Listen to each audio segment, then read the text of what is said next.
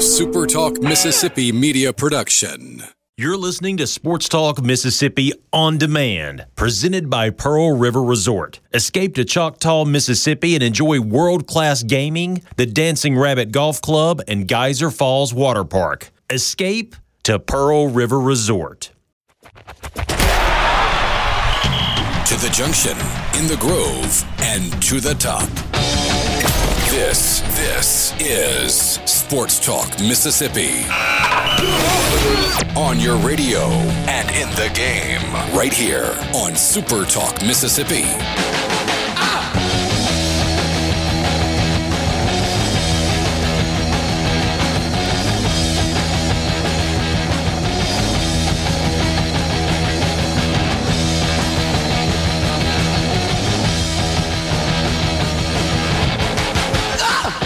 Here we go, Wednesday afternoon, and looks like we're all set. At least we should be. Had some technical difficulties to begin the afternoon, and it's Brian Haydad's light blue shirt.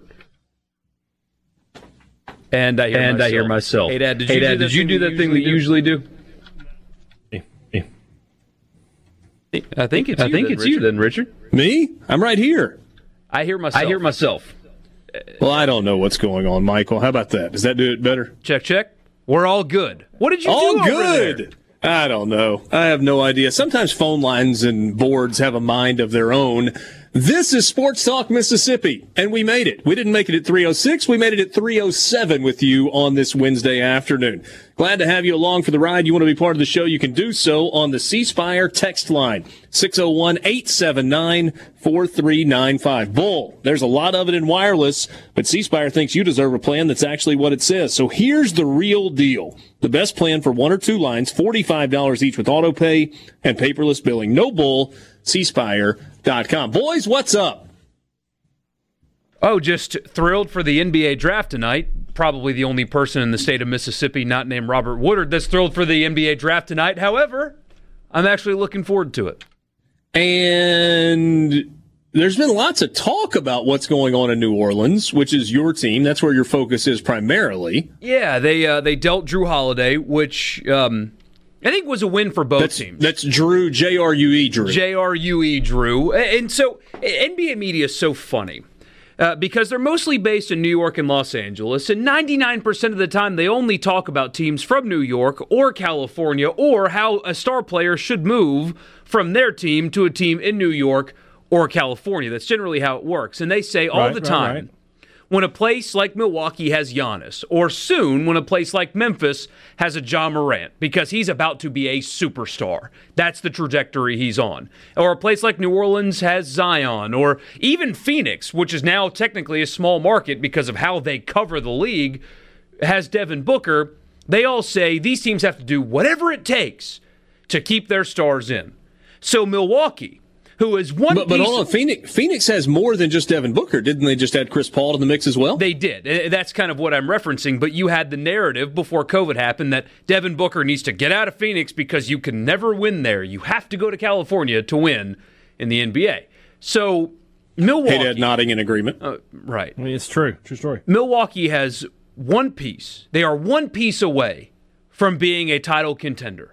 They do whatever it took to add that piece, and then they're ridiculed for giving up too much. So which one is it? Is it do whatever it takes to keep your star in your town, which is what they did, or do you let him go to California just so all of you can be happy? I hate the way the league is covered. Good for Milwaukee for doing what it took to get a guy like Jrue Holiday, who's one of the best two-way players in the game. I know you had to give up a bunch of first-round picks, and you gave up a couple of role players, but now that team can compete with the Lakers and win a championship this season with the addition of Jrue Holiday. So I'm glad. Good for them. Good for Jrue because he's a world-class guy going to a place where he can win a ring. And good for New Orleans, who will have like 100 first-round picks over the next 5-6 years or so. When you look at a mock draft, there are names that you recognize, and there are names that unless you lock into international basketball, you go, who? But we have recent evidence in the NBA of those names where unless you are locked into international basketball and you go, who? You realize a year later, you've got stars. look no farther than the Dallas Mavericks for Exhibit A for that. Why can I not think of his name? Luka Doncic. You didn't know who Luka Doncic was. Doncic. Yeah. But he is a star, an absolute star, and he's certainly a household name. So, USA Today's most recent mock draft has a new number one. If you've been following this at all, you've heard everybody talking about LaMelo Ball. Yes, of the famous Ball family, Big Baller brand and whatnot, as the number one pick. Well, USA Today has updated their draft, and they now have Anthony Edwards, freshman at Georgia a year ago, 6'4", 225 pounds, looks as if he is chiseled from granite, now going number one overall to the Minnesota Timberwolves. It's really an interesting thought with Anthony Edwards, because he doesn't have necessarily the wingspan, but he is incredibly skilled. And he's an elite dunker, and he can get to the basketball. But he's got development to do. There were times last year when you watched him at Georgia where you're like, that's an NBA guy right now. And then there were times where you looked at him and you're like, you know what? Another year or two in college might not be the worst thing for Anthony Edwards, although that was never really going to be an option. So you got Anthony Edwards. This is according to USA Today, projected now to go to number one. Number two, and this feels like an absolute slam dunk for the Golden State Warriors. By the way, Golden State should be healthier this year.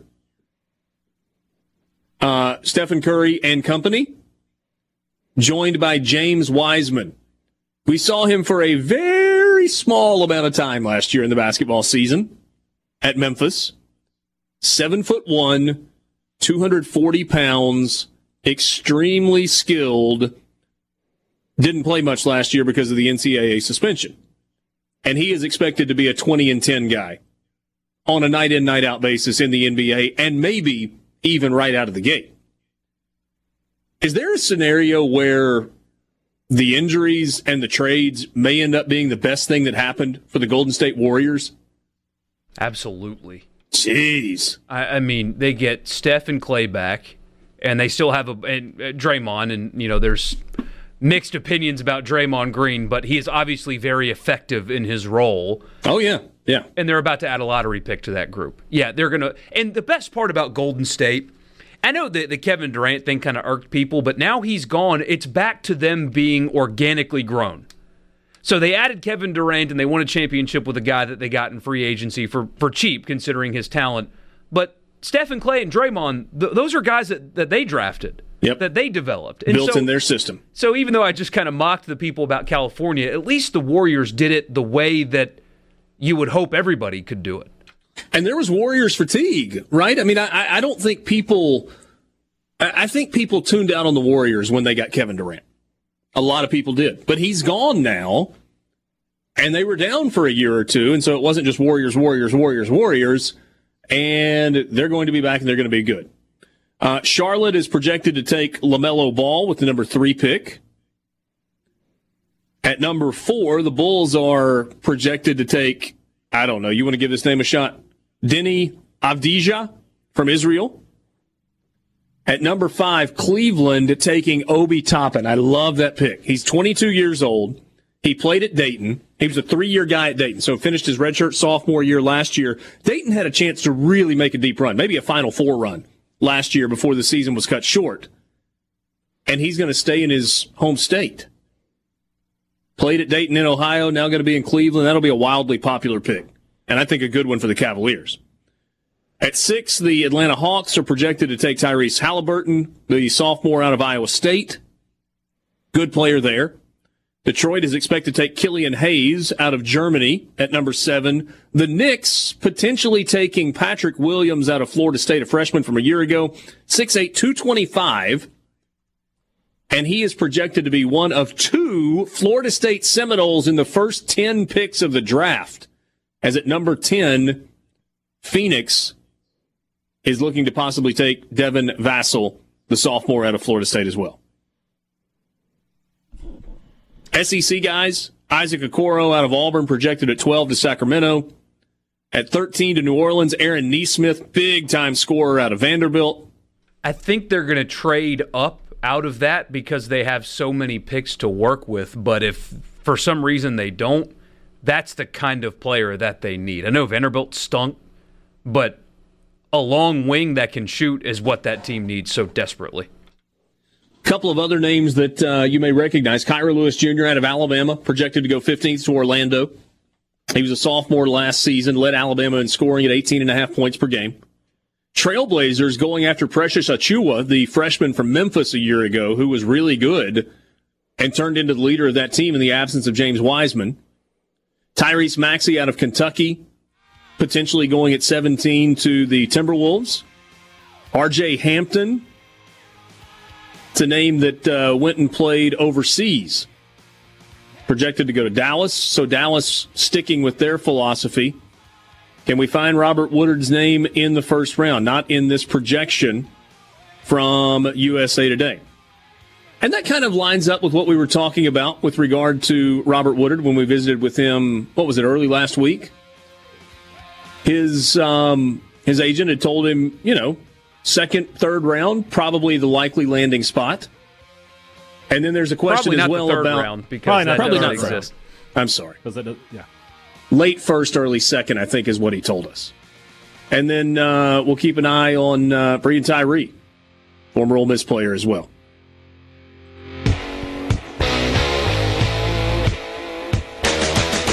Mr. West, and I'm sure some others, did not like the NBA talk, and I understand that. Not everybody's cup of tea, and we spend very, very little time on the NBA, but did think it was worthwhile to kind of take a peek at the lottery guys and some SEC guys or names that were maybe familiar to you.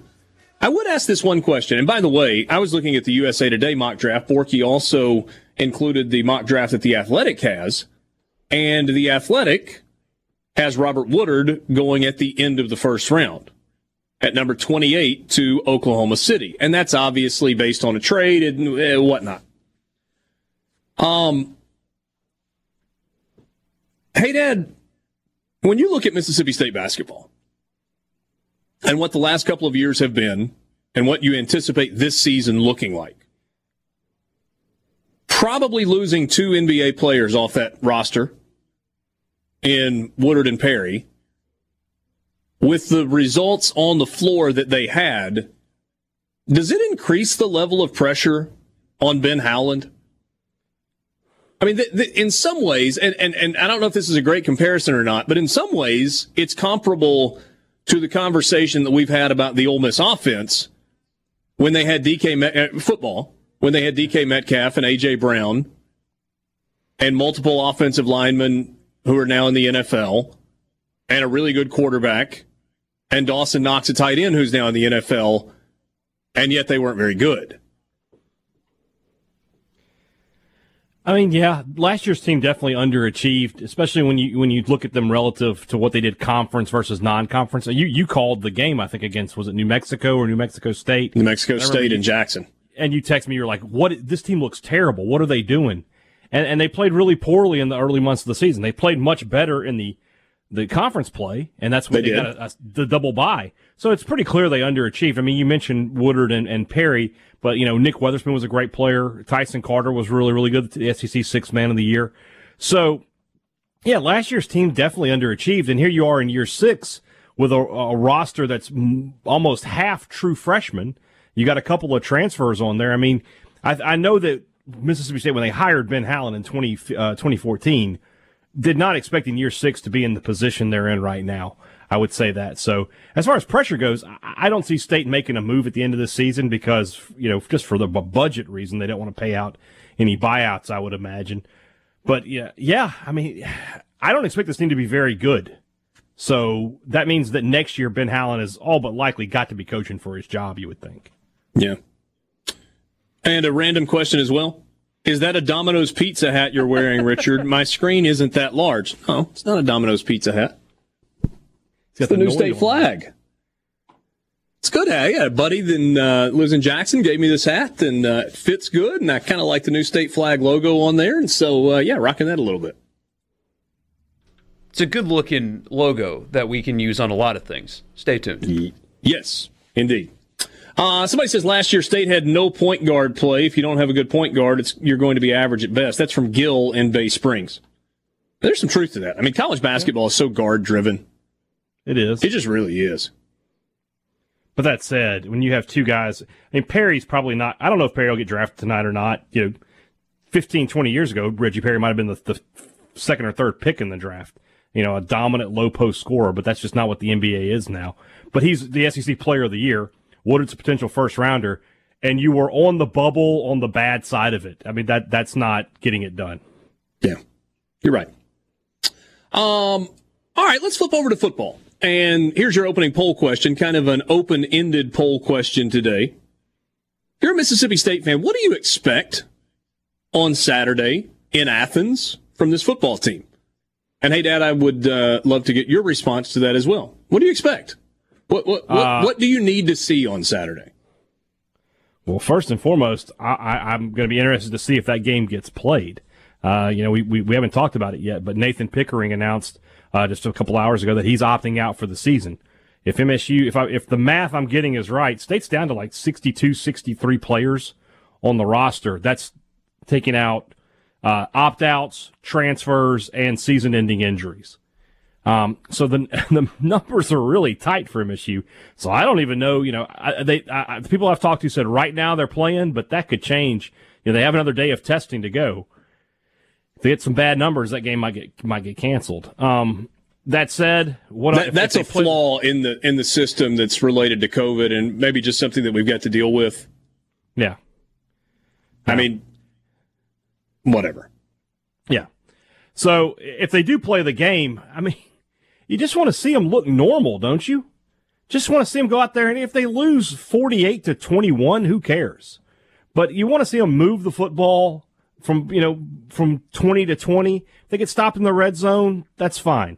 But just to look like a normal football team, a team that, has a cohesive offensive game plan that can, get some chunk plays here and there that isn't throwing the ball. What was the number for a couple weeks ago, Borky, or was it last week?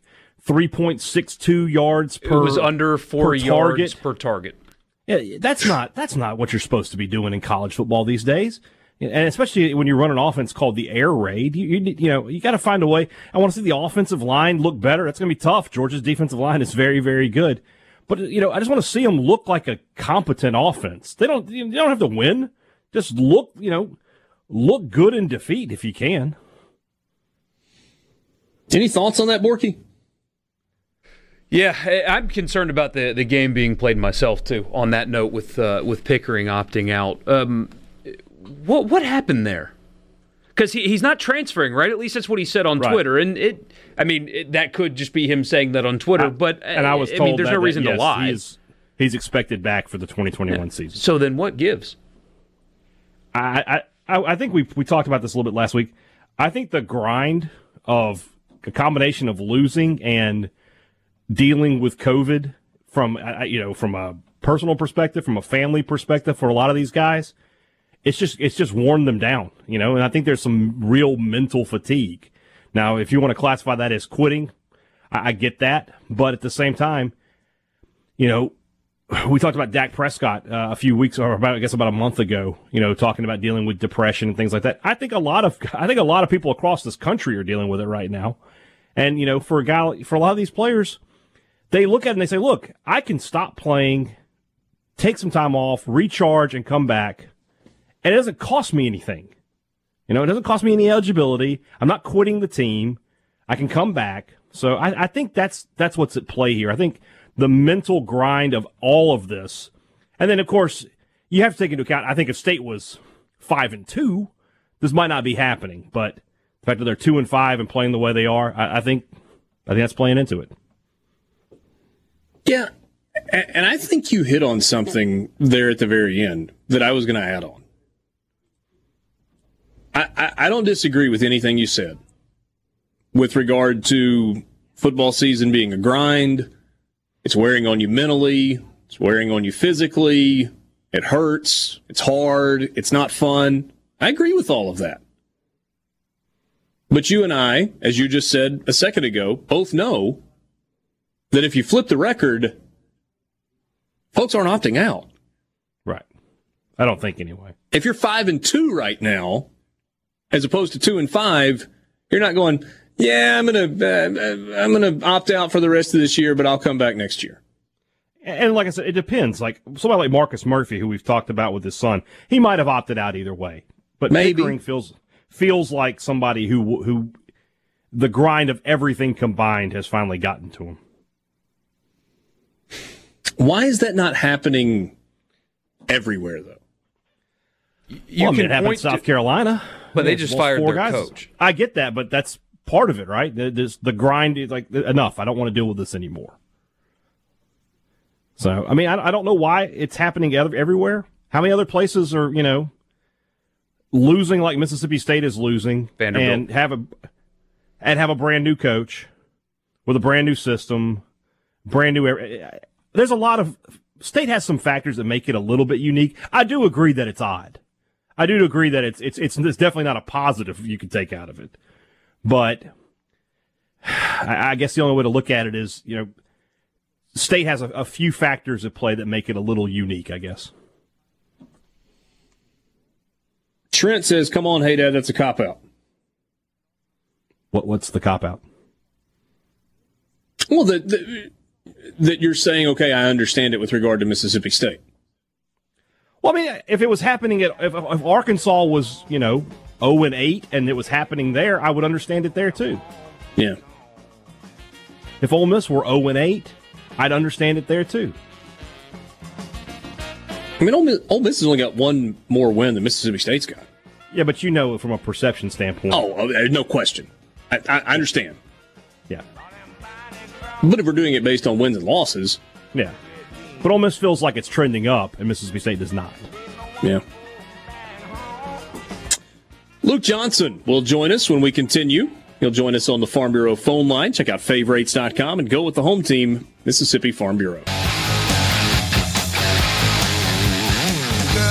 Back with you on Sports Talk Mississippi, streaming at supertalk.fm. Good to be with you Wednesday afternoon. Richard Cross, Michael Borky, and Brian Haydad. C-Spire text line is open at 601-879-4395. Luke Johnson, former player at Southern Miss. I mean, kind of. He was a punter. And co-host. Sorry, I couldn't resist. Co-host of the Eagle Hour on Super Talk Hattiesburg and Super Talk Laurel. Luke, what's up? You feeling better? Yeah, I'm a lot better. Just a little lightheaded, a little weak, but 100%. Hope I don't sound the way I sounded Friday. Yeah, just don't hate on me too bad, Richard. I was a team captain, offensive MVP of the Liberty Bowl, went 3 for 4 at Southern Miss in passing. Punters are people too. Say that out loud one more time. Offensive MVP of the Liberty Bowl. What's that trophy look like? It's bigger than a Mississippi High School State Championship trophy. Next time we're on remote, I'll bring it out. Do you wake up and look at it every single morning of your life? I am looking at the cabinet that it is tucked away in. I can't even see it. Hey, let's talk some names. Interesting story from Patrick McGee at the Sun Herald today. He thinks that these are some candidates that are worthy of consideration. We've got Jeremy McClain with the quote, "I don't think we've shut the door on anybody." Said his initial goal of making the hire in late November may be pushed back to early December with more games being postponed because of COVID. Jamey Chadwell at Coastal Carolina. Let's just go through these names, and you kind of give me what you think the likelihood is of the possibility of getting a deal done with one of these guys. Chadwell, I think, is at the top of the list from everybody. He's really the only guy with head coaching experience in FBS that Southern Miss could get. So if that's what you want, his salary is only in the it's like $320 or $325. So he would have a significant pay raise going to Southern Miss. That's hard to imagine like that, but it's the case with him. I think what hurts Southern Miss with Chadwell is the more that they win, his name is going to come up for bigger jobs. You just wonder which jobs will be available at the end of this year. You could see where Cincinnati might come open if Fickell goes to Michigan or something like that. But Chadwell and Jeremy go back a long way. He hired him at Delta State, and so he's the only guy with head coaching experience that Southern Miss could get. Just thinking about Chadwell and how attractive he would be at some of the other jobs. And I don't think we're going to see the number of jobs open this year that we have in years past, but there are still going to be jobs. Obviously, South Carolina is at the top of the list. Is he a big enough name for a place like South Carolina, you think? Yeah, I mean, I think South Carolina will look at him. I just think that probably Billy Napier's the front runner at South Carolina. That's why I didn't mention it there. But I definitely think, he's on the short list for them. What about Pete Golding? His name was hot a couple of years ago. Ole Miss made a run at him to bring him in as its defensive coordinator before they hired Mike McIntyre. That was on Matt Luke's staff still. Has been kind of labeled as a guy that could be a future head coach. Any talk about Pete Golding? Is that a name that makes sense? I mean, he did serve at Southern Miss under Todd Monken, and I think the thing with Pete Golding is, and some of these guys, I mean, he makes over $1 million. I doubt Southern Miss can match his salary, what he makes at Alabama. When you get into names like Pete Golding, the question then becomes, how lucrative is a Group of 5 head coaching position versus, the best Power 5 coordinator position possibly in the country. And I think that's where you start getting into the questions about would you have more pressure as a Group of 5 coach to make less money? I mean, everybody wants the opportunity to lead their own program. Golding makes sense. I mean, he's respected.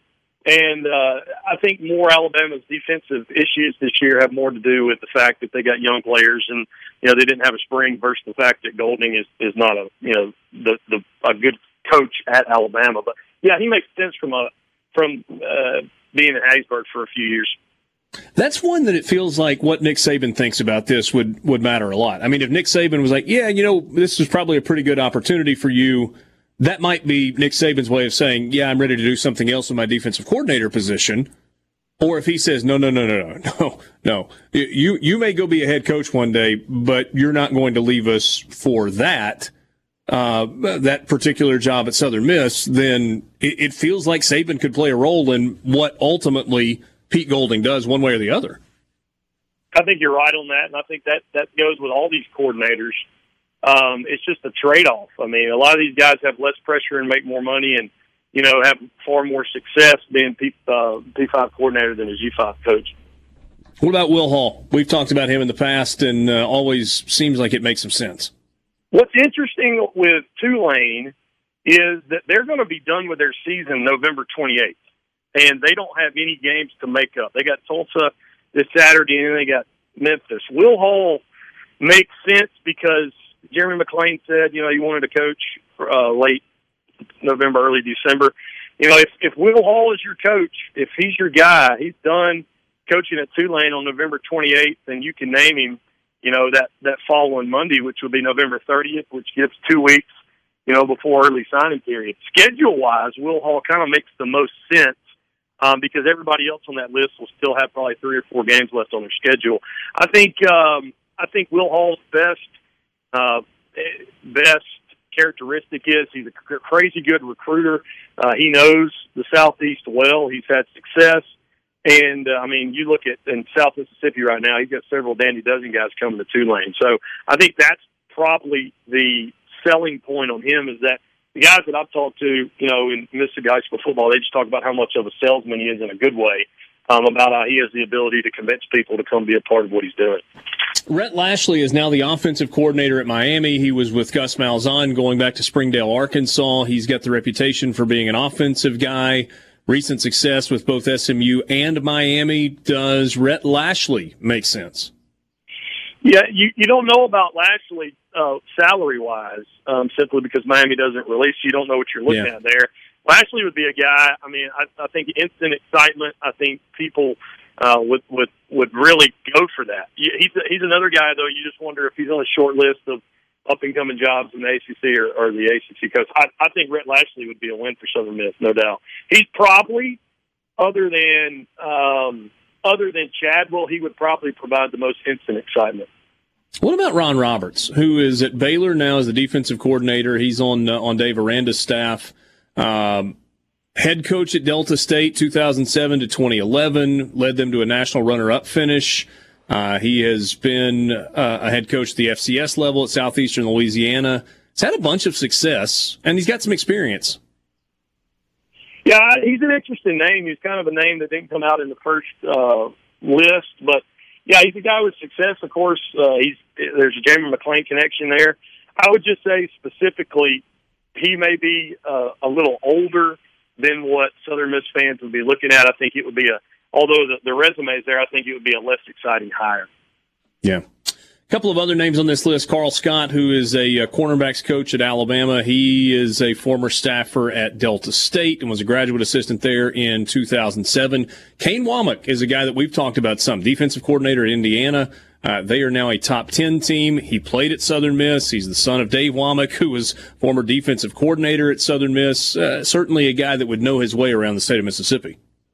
Kane Womack, to me, is the guy that makes the most sense simply because he's on the rise, and he's not a defensive pigeonhole guy. I mean, he was actually on the offensive side of the ball, took a defensive position at Ole Miss, to kind of get his foot in the coaching door. Obviously comes from defensive genius lines. Kane Womack at 33 would, I think, fit all the boxes of excitement, understanding what it means to be at Southern Miss. Plus, Kane Womack is a really good recruiter, and I think he has it. People haven't even seen him tap his potential. Interesting there, he and Austin Davis go way back. I think Austin, even though it's pretty well known, he's kind of jockeyed for this position. Just don't think Austin would get a nod as a head coach just because of the inexperience and how to run college football program. He's only coached in the NFL. But you bring in Kane Womack, I think there's a good chance you can get Austin Davis as an offensive coordinator potentially, and I think that would be the best scenario excitement-wise and football expertise coming into Hattiesburg if you get those two guys in a 1-2 punch. Only other name on this list from Patrick McGee is John Wozniak, who's the running backs coach at Oklahoma State. He's a former staff member at Southern Miss, and I don't know if that's good, bad, or indifferent. Worked there under Todd Monken. And then I was going to say it before you mentioned Austin Davis's name is not on this list. Just saying, might not be a bad idea to put him on the list. Just saying. I love Austin. Yeah, I love Austin. There's very few people his age that are able to digest football. I mean, there's very few guys that are able to take it in and pound it out like he does it. I think he's definitely a coach on the rise. I think he will be a coach sooner than later. And Southern Miss's best case scenario is to get him as a coordinator and then let him be the next guy. Luke, always appreciate your time. Have a great evening. You too, guys. See you later. That's Luke Johnson joining us on the Farm Bureau phone line. Check out favorites.com and go with the home team, Mississippi Farm Bureau. Sports Talk Mississippi with you. Richard Cross, Brian Haydad, Michael Borky. Middle of the week, Wednesday afternoon, a week in which we think Mississippi State is going to play Georgia, and we know Ole Miss is not going to play anyone because Texas A&M has contact tracing issues. There are a couple of things that I'm looking forward to not hearing as part of our everyday conversation. Contact tracing is one of them. I am ready for that particular phrase to be removed from the vocabulary. Did you see what the NFL did today in relation to that? Put in some more stringent rules, didn't they? Basically, they're trying their hardest to eliminate even the need for contact tracing, where basically if you have one positive, he shouldn't have been around anybody, and therefore you guys can play. They're doing this as like a forward-thinking measure, but they've gotten to this point of the season, and now games are starting to matter more, and the playoffs are coming. So they're basically trying to guarantee that one positive or a couple of positives don't derail any game. All NFL teams must operate under the league's intensive COVID-19 protocols for the remainder of the season, according to a league memo earlier today. Requirements under the intensive protocols, which 28 of the league's 32 teams have already experienced at some point this season, include virtual team meetings and the wearing of masks by all players and staff at all times while at the facility, including during practice. Roger Goodell said this: "It has been said many times that our 2020 season cannot be normal because nothing about this year is normal. Flexibility and adaptability have been critical to our success to date, and we must continue with that approach."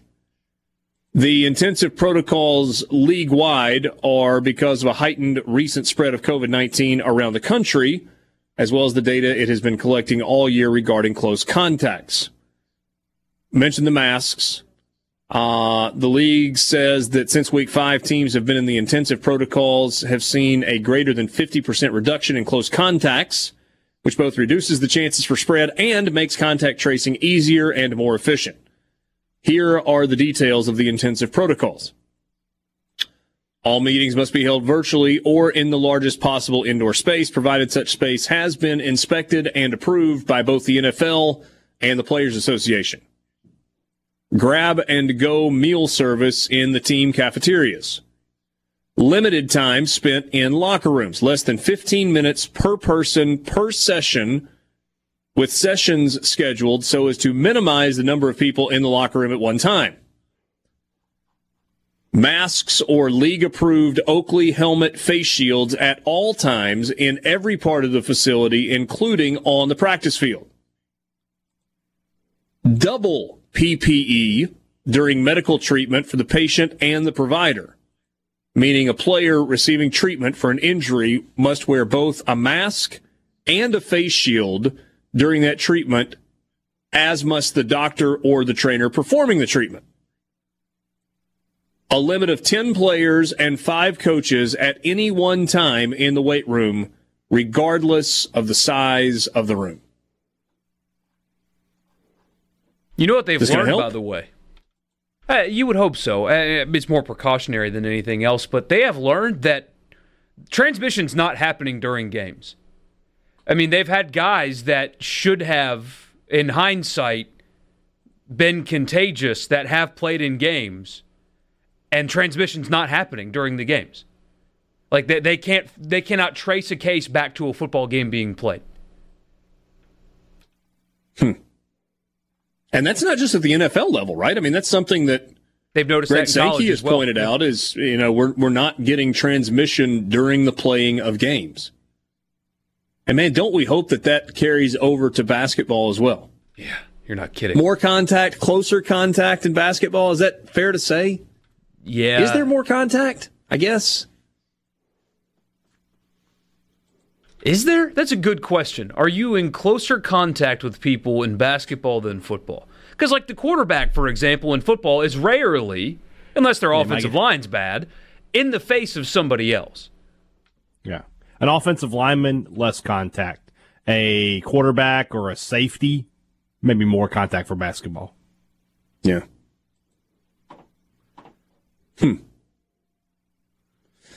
Speaking of basketball, we're now a week away.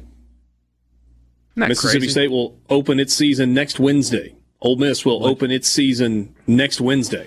Did you say allegedly? Yeah. And 8 of the top teams in the country are going to play over 2 nights on December 1st and December 2nd.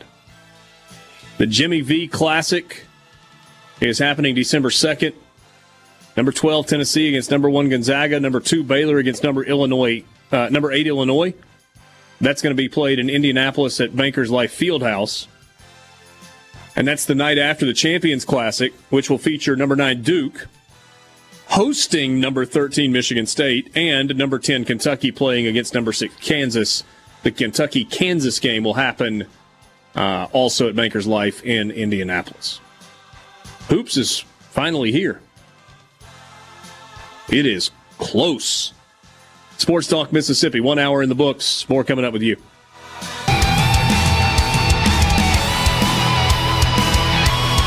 Back with you on Sports Talk Mississippi, streaming at supertalk.fm. Richard Cross, Michael Borky, and Brian Haydad, thank you for being with us today and every day. C Spire text line is open, 601-879-4395. Be honest.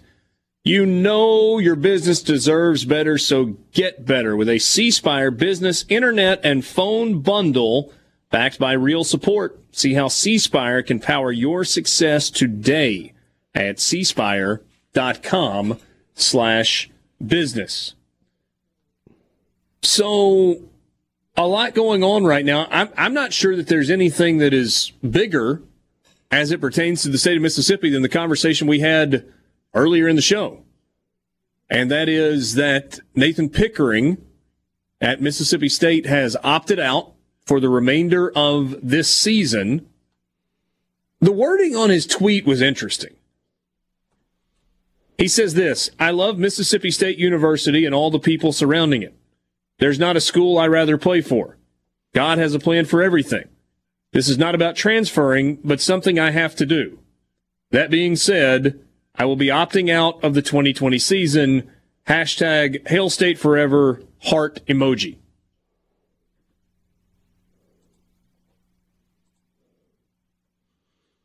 There's kind of a lot of ambiguity there, isn't there? There is. When you first read it, yeah, you can not really take what he's trying to say from that. It feels like he's saying he's leaving, but he's not trying. It doesn't make sense. Yes. But that said, I've reached out to some people at MSU, and they all say they expect him back for the 2021 season. Okay.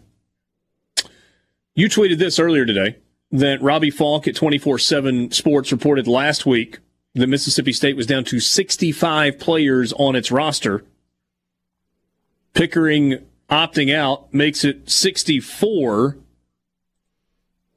That does not leave much wiggle room in terms of having enough players based on the rules this year to be able to play football for the final 3 or 4 games of the regular season. Right, and as we discussed on, I think, yesterday's show, there is a round of COVID testing coming tomorrow.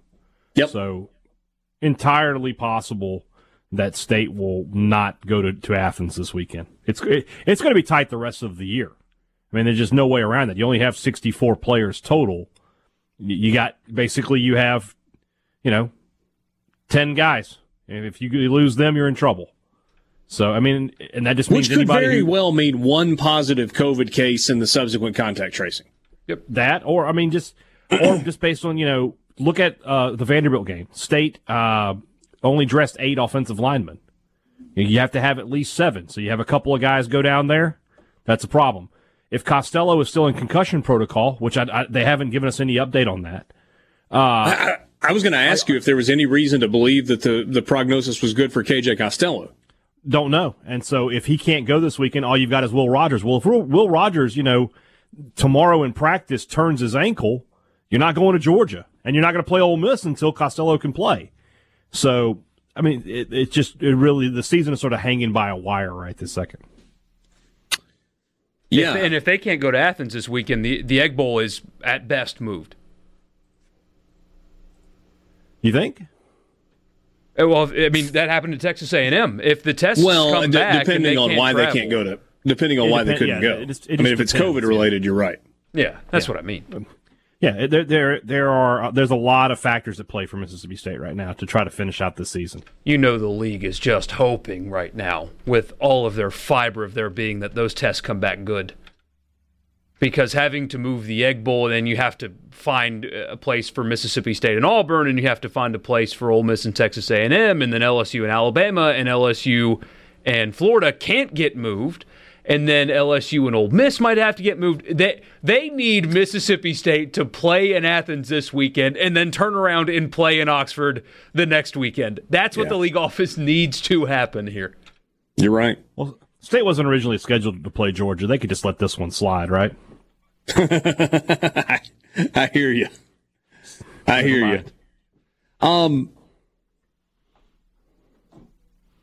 Borky laid out the scenario yesterday on how all 14 teams could still get all 10 games. That scenario hinged on the fact that you can't have any more postponements, any more cancellations. Not cancellations, postponements. If you have any more postponements, unless you decide to extend the season, which I don't think is what Greg Sankey and the folks at the SEC office and the ADs want to do. He's used the phrase, we've got to land this plane at some time, at some point. So if there's another postponement, be it this weekend or next or the week after, then games are going to get canceled. Unless for some reason they decide to extend the season again. But if you decide to extend the season again, you're not going to push it back 1 week, because that means you're playing games on the day after Christmas. And if you push it back 2 weeks, you've gotten into the bowl season as it is currently scheduled. I feel like the 19th is the final day. I think the season comes to an end on December 19th, one way or another. And this is probably a stupid question, but they would prioritize the significance of certain games when considering cancellations, right? Not convenience, but they'll make sure games, LSU Alabama gets played. They would divisional games. They'd prioritize Ole Miss Mississippi State over Ole Miss Texas A&M. I don't know about that, but they would definitely prioritize divisional games. You talk about LSU Florida versus LSU Alabama. They'll play LSU Alabama before LSU Florida, I would think. I don't know. I would agree with that. They might. I mean, you talk about prioritizing. Texas A&M needs wins if they want to play in the college football playoff. And right now they're going to be favored against Ole Miss. So I mean, they want to get that game played. Sure.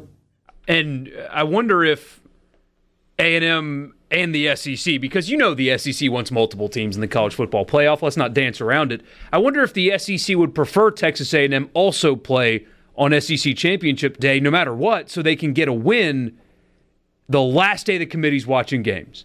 So the SEC Championship happens, Ohio State will beat up on Northwestern or whoever, Clemson will beat up on Boston College or somebody, and here's Texas A&M, and they're playing high-flying Ole Miss offense this weekend, and they looked good, and they won that game.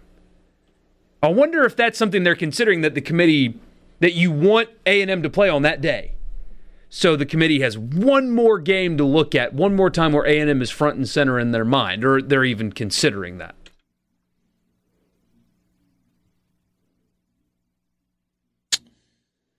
And wouldn't you like to be a fly on the wall in the SEC offices right now?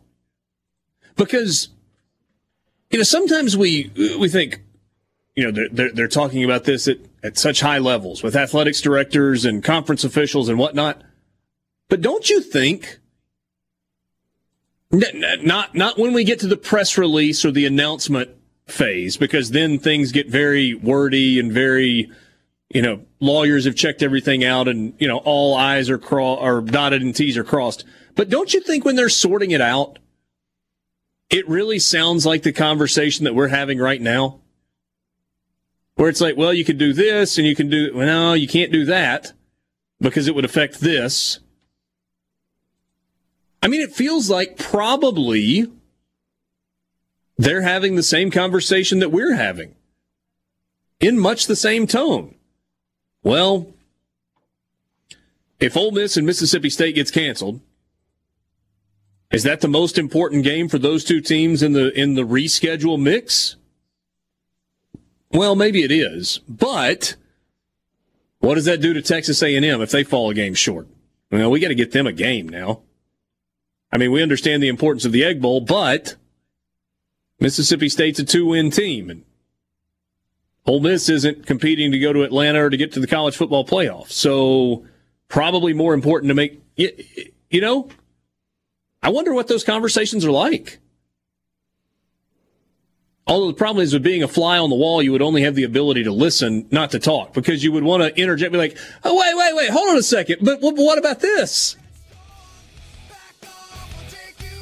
I would imagine that this has been the most stressful time in the SEC office in decades, if not ever.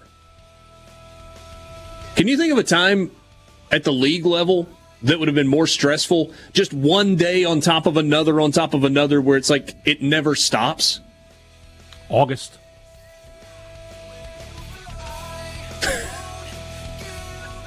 I guess I meant 2020 as a window, not like this week in particular. Yeah, I don't know. No. Probably not a lot of fun right now. Sports Talk Mississippi. We'll be right back.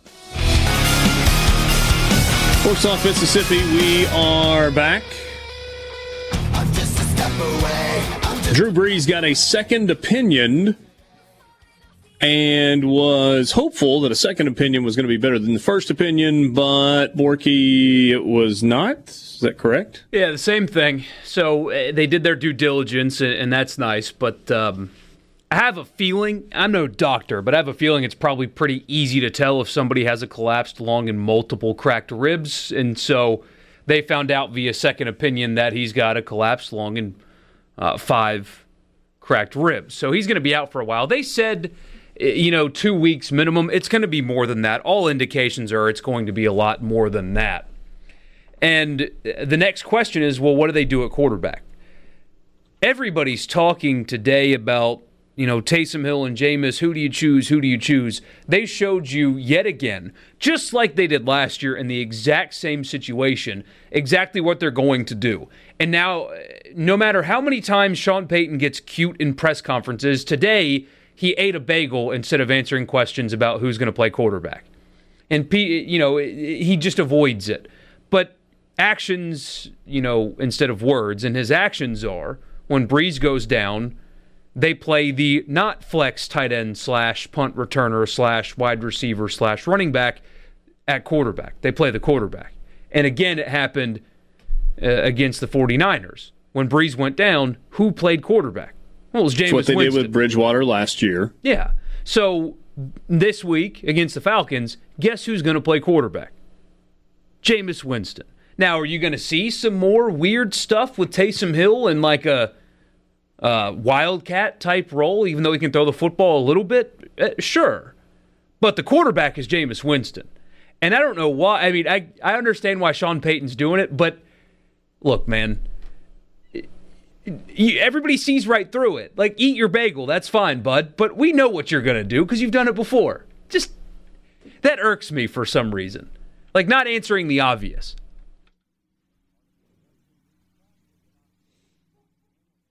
That's just his thing, though. It's his thing. And you could hear it in the reporter's voice because they know they have to ask. If you work in an NFL market, especially for one of their publications, and the quarterback's hurt, you got to ask the coach if he has any update on the hurt quarterback. Even though you know what the answer is going to be, you know you're going to get snark, and he's going to look at you with a death stare, and he's going to talk down to you. But you got to ask. You can hear it in their voices. Sean, so do you have any update on Drew? Please don't hurt me. I mean, you can hear it in their voice when they're asking him about it. I will, without going too far, we have a group text amongst the media, and sometimes when stuff like this happens, there's like a virtual drawing of straws. Like, okay, you're going to be the one to ask about Kylan this week. Okay, I'll do it. I did it last week. So on and so forth. What if instead of being hesitant about it, what if you just go right at me like, Sean, you got an update on the quarterback spot? Well, I mean, yeah, it's going to get asked, but it's also, that you're about to take crap that you don't really deserve. I'm sure it's easier now that they're on Zoom, but in person, he's got that kind of face. And some people tell me I have that face, but he's got that face that if he's not happy with you, he can stare a hole right through your soul. And really hurt your feelings just by a look. I mean, he's that kind of guy. And so they're afraid to ask him stuff like that because he'll hurt you. One time, a question I asked Mullen made talking out loud on the SEC network. I remember the question. They were going to play Texas A&M, and on all 3 of their road games previously, they had gotten off to slow starts. So I just asked, is there something that you've seen on film that you got in common with all of these games that's leading to these slow starts on the road? And I'm not kidding you. Mullen looked up, and he just started thinking. You could see the wheels turning. He paused for 10 seconds. And I don't think you people realize how long 10 seconds is until it's absolute silence. And I'm just looking at him, and I'm thinking, he is about to blast me. I have no idea what I said to set him off. And he just looks at me and goes, just poor execution, I guess. And that was it. But it was 10 seconds, and as soon as he left the room, everybody was like, hey, Dad, we thought he was about to murder you in cold blood right there, just staring at me for 10 seconds.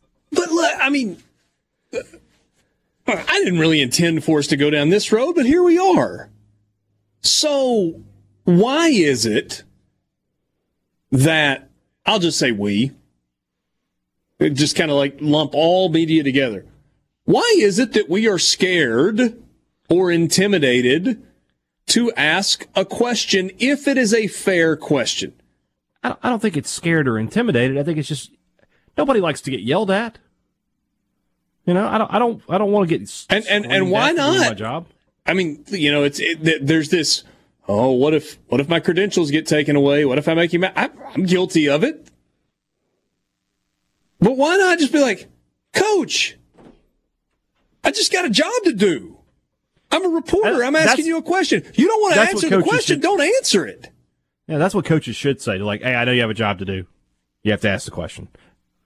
And just you know, but I don't have an update. Do you want to compare W-2s? You make $3 million a year. Let me let you in on a little secret. I don't. But I still have a job to do. In the same way that you have. You don't have to answer the question, but don't get mad at me for asking the question. Yeah. I agree with you. I think some of it has to do with the blowback that fans will give reporters if they do ask what is perceived to be a bad question. Sometimes, I mean, I've seen instances where a reporter asks a fair question and the coach blows up and the fan base gets mad at the reporter for asking a very fair question. And so then that sets you back from your readers and stuff because they're mad at you for asking a fair question just because coach got mad. Yeah. You're right. I mean, it was funny with Peyton today. It cracked me up because he was sitting there eating a bagel, poppy seed. And, I mean, he's just like, I'm not going to answer. I'm eating. Sorry. Like, I wish you would have asked me while I was chewing. Wait, do people actually order said. poppy seed bagels? Apparently, Sean Payton does. He said they're hard When's to get. the last time you ate a bagel? A few weeks ago. I went through the drive-thru and grabbed one a couple of weeks ago. I always do a blueberry bagel, though. It's cream cheese. Yeah. Ever since City Bagel closed, I haven't had one. How long's that been? A couple of years. Oh. I think sometimes I'll hit. Feels like. Say what? It feels like I have no concept of time anymore. It could have closed a week ago for all I know. It's been longer than that. Or it could have been 5 I say years. a couple of years. I say a couple of years. It literally might have been 6 months ago. I don't know. Yeah. It's a bagel shop in the Charlotte airport that I hit pretty regularly. Was it Einstein? I hate waiting in line. Yeah, I think it's Einstein. Yeah. I think that's right. So, anyway. So the report from Ian Rappaport at NFL Network says Brees will miss at least 2 weeks with his broken ribs and punctured lung. Whether he goes on the injured reserve is the million-dollar question. If he does, that would require him to miss at least 3 weeks, and we don't know if that's going to happen. And to Borky's point, Sean Payton has declined to say whether Jameis Winston or Taysom Hill will start. Ian Rappaport reports that Winston will play, quote, a lot, and that Hill will be, quote, sprinkled in. I mean, that's how the offense is. And then, of course, the NFL media are just perplexed that the Saints gave Taysom Hill a $10 million a year extension. Because why are you paying this guy if you're not even going to play him at quarterback? It's like these guys don't even watch the games of the teams they cover. I get frustrated at times when Peyton puts Taysom Hill in at quarterback in certain situations, but it's undeniable that he is extremely valuable and extremely useful for that team. I mean, look at all the places he lined up in last week. Quarterback, running back, wide receiver. He's blocked a couple of punts in his career. I mean, the guy is a Swiss Army knife and is very valuable. And in the wild card game last year, if not for a fluke Hail Mary, basically, he would have been the best player on the field to win a playoff game. That's why they're paying him $10 million. They're not paying him $10 million to be a quarterback. They're paying him $10 million to be a running back, tight end, wide receiver, wildcat quarterback, cover punts, cover kickoffs, and occasionally block a punt or two. That's what they're paying him money for, and these NFL guys are just mind blown that he's not going to start when Jameis is going to, and they're only paying him $1 million. Well, Jameis only plays quarterback. He doesn't do everything else. There's your difference. It's like it's elementary stuff, and they just don't get it. Do you remember that last week when we looked at the schedule of games, we were pretty underwhelmed? You didn't have any top 25 matchups, and there just were not a lot of attractive football games. Little bit different story this weekend. There's some good stuff out there. This is a good weekend, I guess, if you're an Ole Miss fan and you're not planning your day on Saturday around the Rebels. Not a bad weekend to maybe have that outdoor TV set up, little fire pit, throw something on the grill. Oh, yeah. If you're like, hey, Dad, you'd only do that during the daylight hours, and enjoy a little college football. We'll take a look at the schedule. Games that we're excited about this weekend across the country, and we'll do that next. This is Sports Talk Mississippi.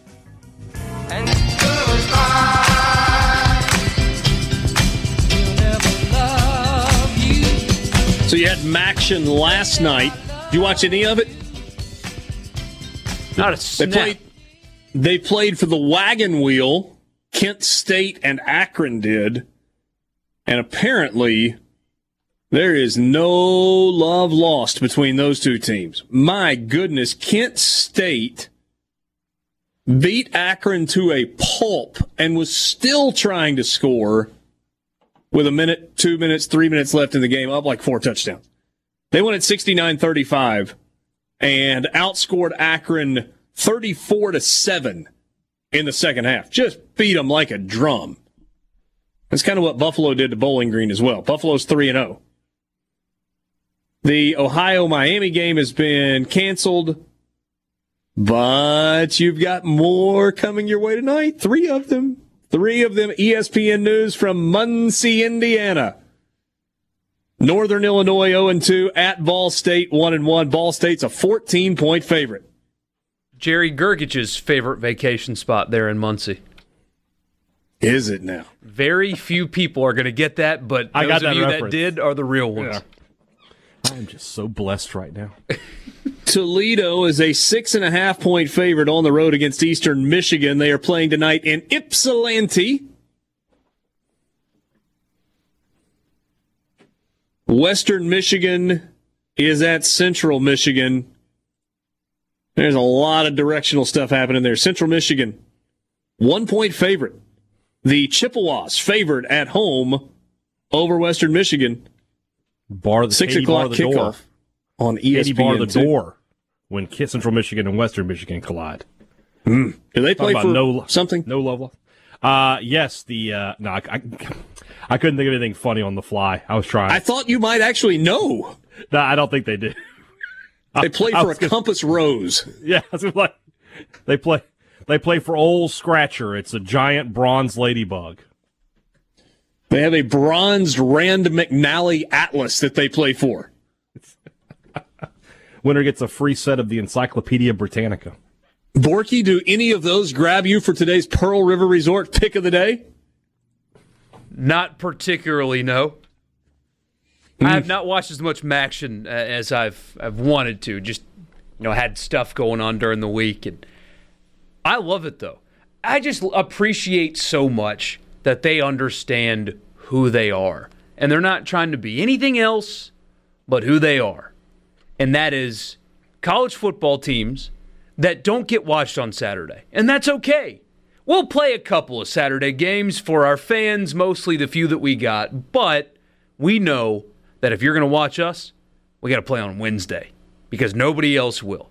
I love that about them. Self-awareness is something that is lost in college sports quite often, not from them.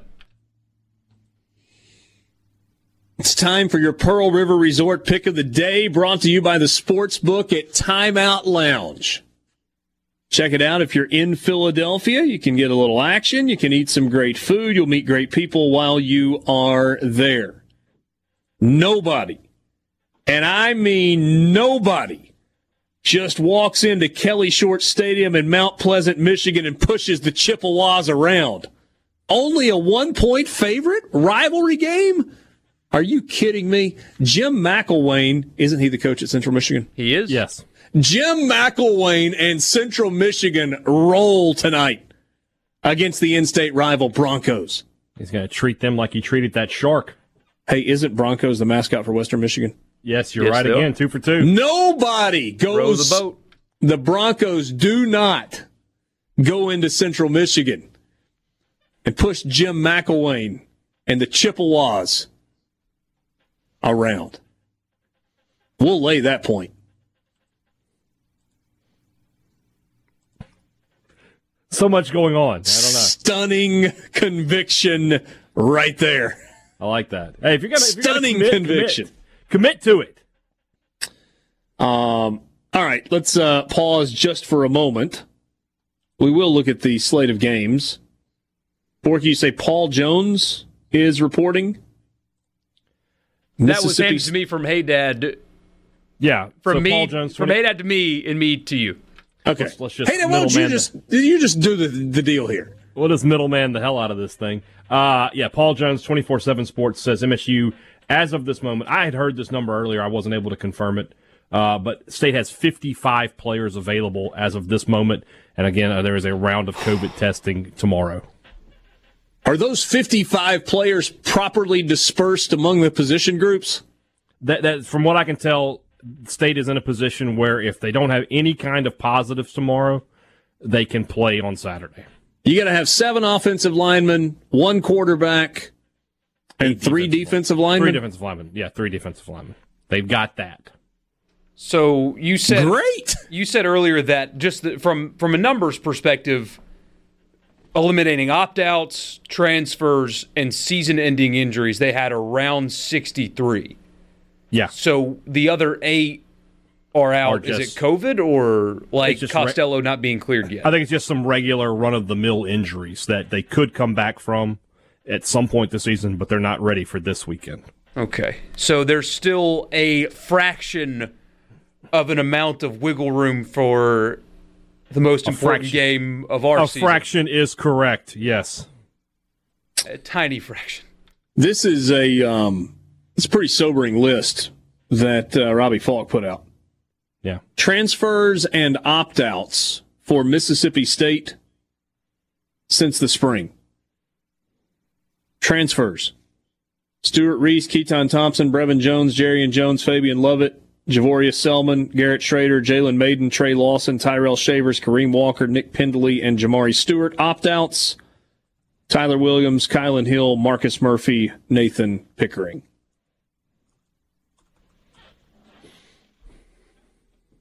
$17 players. A lot of 9 players. on the offensive side of the ball, 8 on the defensive side of the ball. Yeah. Is the wagon on the list anywhere? I told you this is what you jump on the bandwagon. Welcome. This is what it's like.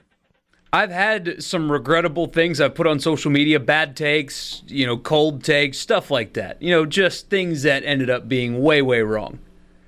I have a feeling that's one of them for the marketing people over there. The very good and talented and brilliant marketing people probably regret that one in hindsight.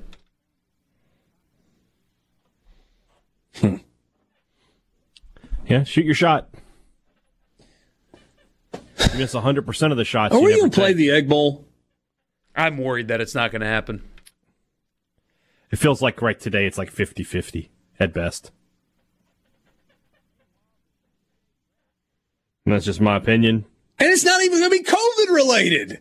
I mean, COVID's going to play a role in it. I guess ultimately it's going to be COVID related if that happens because the SEC put this roster restriction thing in. If the roster restrictions weren't in place, State would just go up there with, 39 players. Yeah, basically, yeah. And the intent of the roster restrictions was if you have breakouts, we give you room. But they didn't there was no language that was put in there to go, except for the fact if, you have injuries and opt-outs and transfers and quits and whatever else. It's a bit of a get-out-of-jail-free card. Yeah. It was for LSU, even though they're still going to have to play Alabama. Depending on who you believe about who wasn't going to be available for Texas A&M, it could have been a little bit of a get-out-of-jail-free card for the Aggies. They opened a water park down in Baton Rouge, and the team's going there today just to Try to see just if to they make can sure. get out of this. See if they can get out of this stuff. Ed's like, hey, I got Bo Pelini back here. I don't know if I want to play the Tide. That wasn't bad. Nailed it. They can't get his red-faced, cat-loving butt out of that town fast enough. I have a feeling they would rather, right now, just not play another game the rest of the season and fire Bo Pelini than play the rest of their games and keep him. That's how bad they hate him down there. I'm talking about the fans. What does this do to roster size for next year, hey, Dad, for Mississippi State? It's going to be low. I mean, you can only sign 25. Got to hit that portal. You can hit the portal, but you can still only have 85. And even then, the transfers count against your class. So, yeah. The ability to back count is not because of transfers or opt-outs. The ability to back count and add to has to do with graduating seniors. Right. The state has 14 seniors on the roster this year. I would be surprised if more than 2 of them remained on campus for another year. One of them was like Scott Lashley, who was a grad transfer from Alabama but got injured. I mean, I think he actually would want to stay and try to actually play and get some film to go to the next level. But yeah, State's going to be sort of in a position where it's almost like self-imposed probation. They might be around 70 to 75 players next year. Wait, so a transfer counts against a 25 in your signing class. What happens if they transfer in August? What class do they count towards? The next class. Isn't that right? An August transfer counts toward the previous class. You've got to have a spot open to add somebody in August. And when I said it's graduating seniors, it's mid-year enrollees that count against graduating seniors who are leaving mid-year. That's how you open up mid-year spots.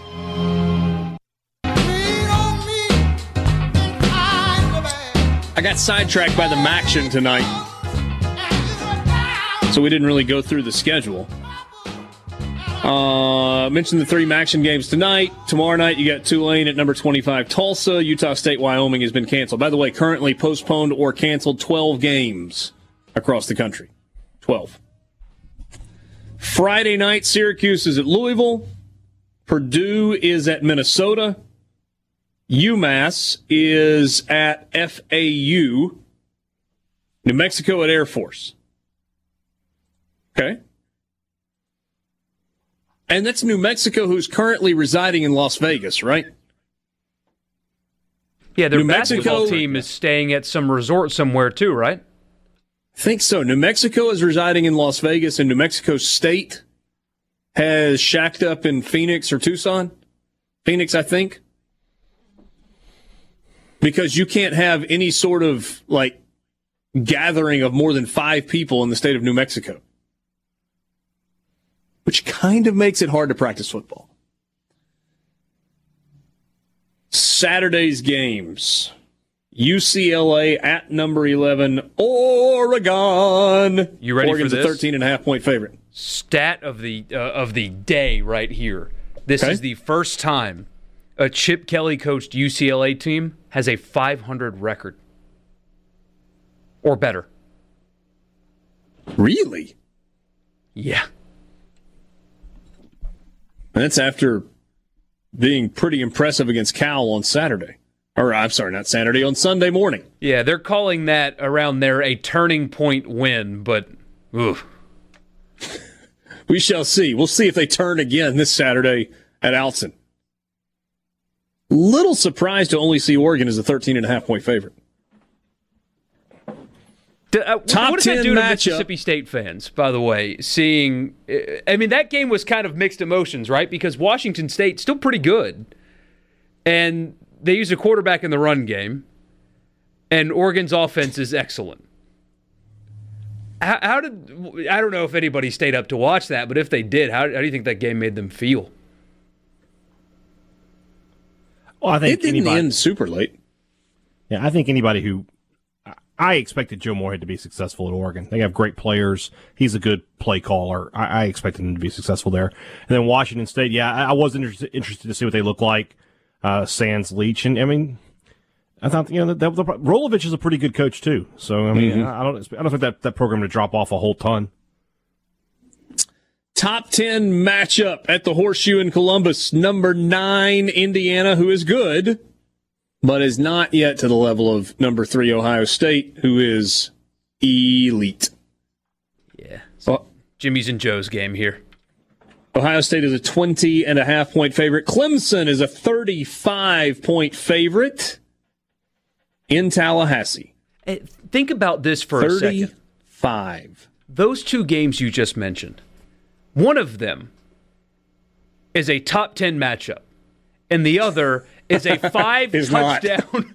It's a 5-touchdown line, and the one that's the top 10 matchup is Indiana, Ohio State, and not Clemson, Florida State. What happened in Tallahassee? Because, I mean, I guess they didn't even give Willie Taggart 2 years. And so, you can call that a disaster or not enough time. But this started with Jimbo Fisher. This is how it started. We are years removed, 3 years removed from Jimbo Fisher. And they are an atrocity. How does this happen at a place like Florida State, where you don't have to leave the panhandle and you can field a roster that is better than most of the teams you're going to play? It really is as simple as they just had a lot of misses in recruiting. A lot of misses, most of them on the offensive line. Is it really possible that the game between Ole Miss and Florida State was only 4 years ago? Yeah. And that was what number 11 Ole Miss, number 4 Florida State on Labor Day night in Orlando. Nothing's been good for either of those programs since that day. One could argue Elijah Moore's celebration is the best thing that's happened to Ole Miss since then. Well, I guess until, they're a very fun, attractive program at the moment. They're getting a lot of buzz. But as far as, seismic shifting type thing, that celebration led to Lane Kiffin being at Ole Miss. I think that's the biggest thing that's happened since that Florida State game at that school. And the good, of course, because Hugh Freeze got fired after that game. But still. A nightmarish third quarter on that Labor Day night. For some. 23-0. That's what Florida State did in that third quarter. Golly, DeAndre Francois threw for 419 yards that night. Did he throw for 419 the rest of his career? It's a reasonable question. And Ole Miss was up 21-3, 28-6, and cruising.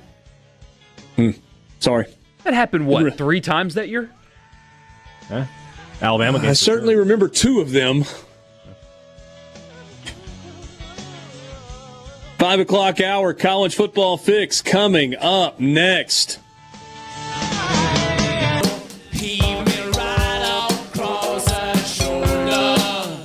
Sports Talk Mississippi with you. Pardon me, just wanted to listen for a minute. Streaming at supertalk.fm. Thank you for being with us on this Wednesday, middle of the week. Hope your week is going well. On the downhill side now to another, I think, beautiful weekend on the horizon. And then Thanksgiving. A week from tomorrow. Thanksgiving. That makes me happy. You like Thanksgiving? I love Thanksgiving. It's my favorite holiday. I do. I think Christmas is probably deep down my favorite, but I really, really like Thanksgiving a lot. Thanksgiving is a holiday that's based around food and football, my absolute 2 favorite things in the world. So, but Christmas is food, football, and presents. Or presents. What football is on Christmas? It used to be the blue-gray game, for God's sakes. There's very little football. Well, did you watch that? I did. I used to watch it, for sure. The Aloha Bowl. Back when I was a kid, there was a lot of state players in the blue-gray game because it was always the no bowl games. If you weren't in a bowl game, you went to the blue-gray game. So there were always state players there. And we went through a pretty good run where the Aloha Bowl was. Yeah. They also, right? I loved watching that game. I don't know why. It's college football. But that game. But there's more on Thanksgiving. Yeah. So. Yeah. Sports Talk Mississippi with you. C Spire text line is open, 601-879-4395. Won't double the data for the same dang price. Now all prepaid by C Spire plans. Get double the high-speed data through the end of the year. No bull, just better wireless. Learn more at cspire.com/prepaid. It is time right now for the college football fix.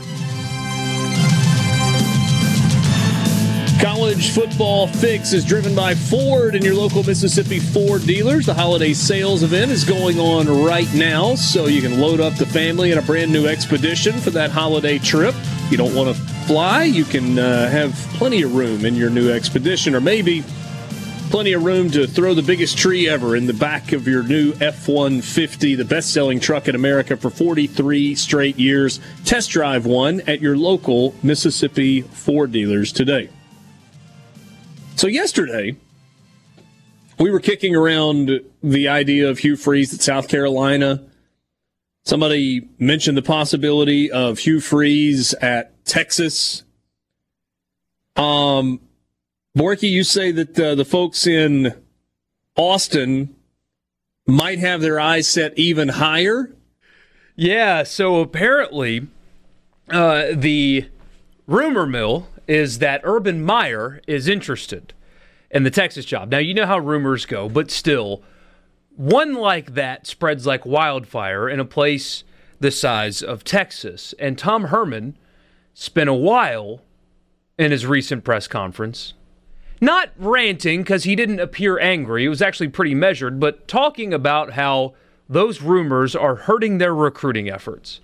And on top of that, got frustrated with the media using unnamed sources, which is just another example of people that don't work in media not understanding how it works and commenting on how it should work. But besides that, it has gone so far that a column that I read this morning in the Dallas Morning News not only thinks that it's intriguing, they are in fact calling for it to happen. Fire Tom Herman and hire Urban Meyer to be the head coach at Texas. The media now is not just talking about it, they're asking for it in Texas. All right, quick aside, and then I want to go back to this, because there's some interesting quotes from Tom Herman. I've not watched a ton of the Fox pregame show, the big noon on Fox pregame, or whatever it is that they call it. Big nude. But when I have watched, I've been really impressed. They've got Rob Stone hosting it, and then they've got Reggie Bush and Matt Leinart and Urban Meyer and Brady Quinn, I think. Isn't Brady Quinn the fourth on there? Yes. I think that's right.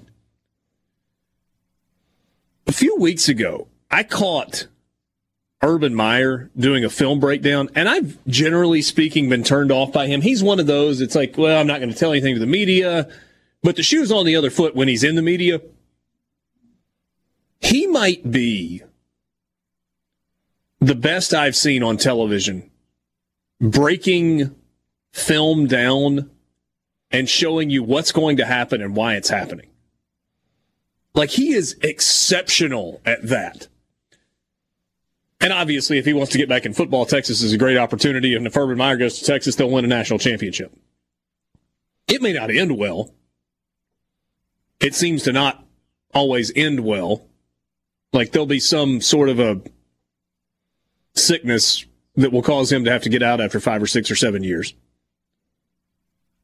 But that cat is good. It'd be a huge loss for Fox. He's good on television. It's no wonder, I mean, all joking aside, it's no wonder he was such a dynamic recruiter. He's got some personality. Oh my gosh, yeah. Engaging. He's dry, funny, engaging. It's clear that his colleagues like him. And I know we like to joke, and everybody likes to joke about Texas being back or not being back. If they were to pull this off, and who knows, but if they were, they are immediately back. Yep. And for real this time. So Tom Herman has no doubt heard the swirling rumors about his job. This from a story at USA Today that Borky was saying was taken from the Dallas Morning News. It's hurt the Longhorns in recruiting. It's cost them the nation's top-ranked quarterback in the class of 2022. I mean, have they really lost that guy already? There's a little time left to still perhaps mend fences there. Anyway, that gossip persists despite a 3-game winning streak after their 2-2 start. Asked directly on Monday about speculation that Urban Meyer would soon take over at Texas, Herman started fighting back.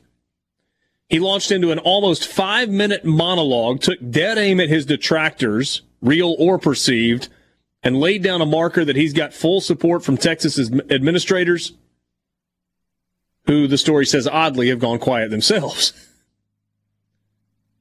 Are you concerned? No, not at all. I'm concerned about our players. I'm concerned about this program. I'm concerned about beating Kansas. Let's be real. If you've got that much concern about beating Kansas, you got bigger issues, Coach? I hope not, Tom.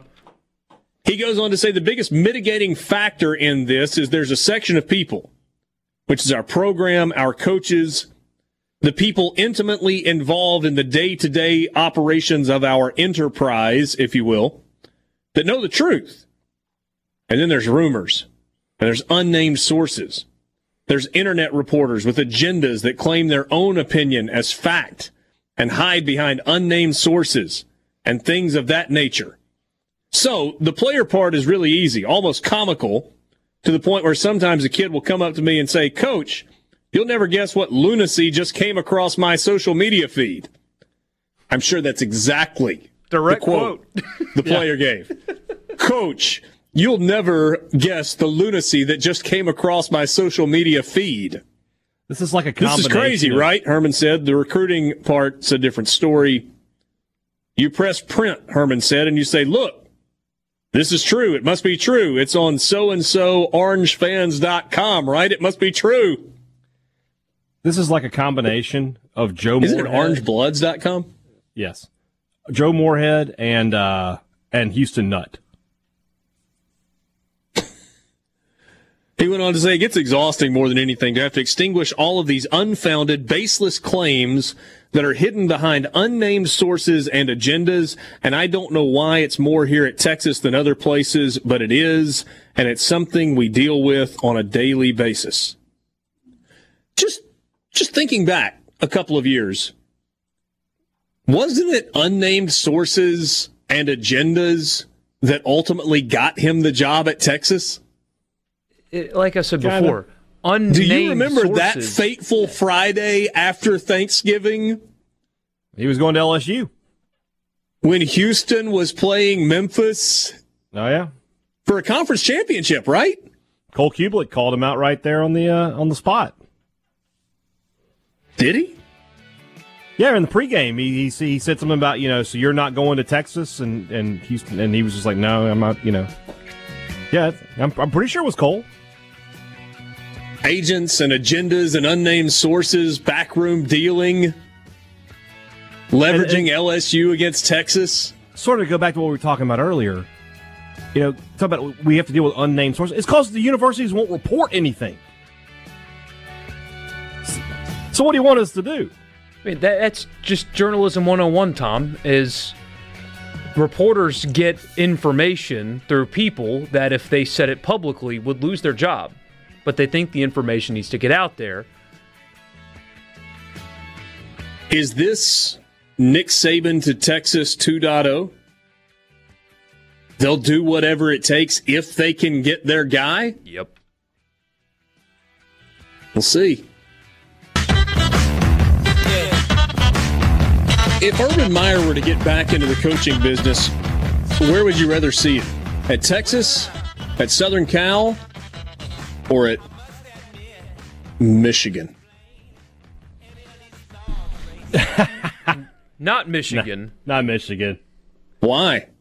I get it, but no, I don't. Why? I just no. You remember when Michigan fans, when Jim Harbaugh flew the Michigan jet to Oxford to take Shea Patterson out to the local delicacy of IHOP, and Michigan fans and media were using that photoshopped logo of Colonel Reb in the Michigan maize and blue with Ole Mish next to it because they thought they were going to take all of Ole Miss's good players, and that was going to be the difference between them losing to Ohio State and beating Ohio State. Do you remember that? Michigan got 2 players. Yeah, the joke was on Michigan. Ole Miss didn't have any good players. Michigan got 2 players, one that Ole Miss wanted and one that Ole Miss had. They got Rashawn Gary, and Ole Miss badly wanted him. Defensive lineman out of New Jersey. Turned out to be a good player. First-round pick. And they got Shea Patterson, which, in hindsight, a lot of Ole Miss fans were probably willing to help pack his bags. Well, especially when they tried to form a mass exodus, a coup basically, to get half the roster out of town, and none of that took. To answer your question, if you said I can pick where Urban Meyer goes, Texas would be my pick. Why? Yeah, that's the biggest of those 3 programs. Meyer's the best coach available. Yeah. Ooh. I think. You think Texas is a bigger program than Southern Cal? I do. Yeah. Based on what? I guess it's just a perception thing. If you said which is the historically the better football program, I would probably say Texas. Ooh. It's close. I mean, they're both. We're nitpicking either way, I feel. Historically? I'll get the numbers. I mean, I think Southern Cal has more national titles, but for me, yeah, I'm picking Texas.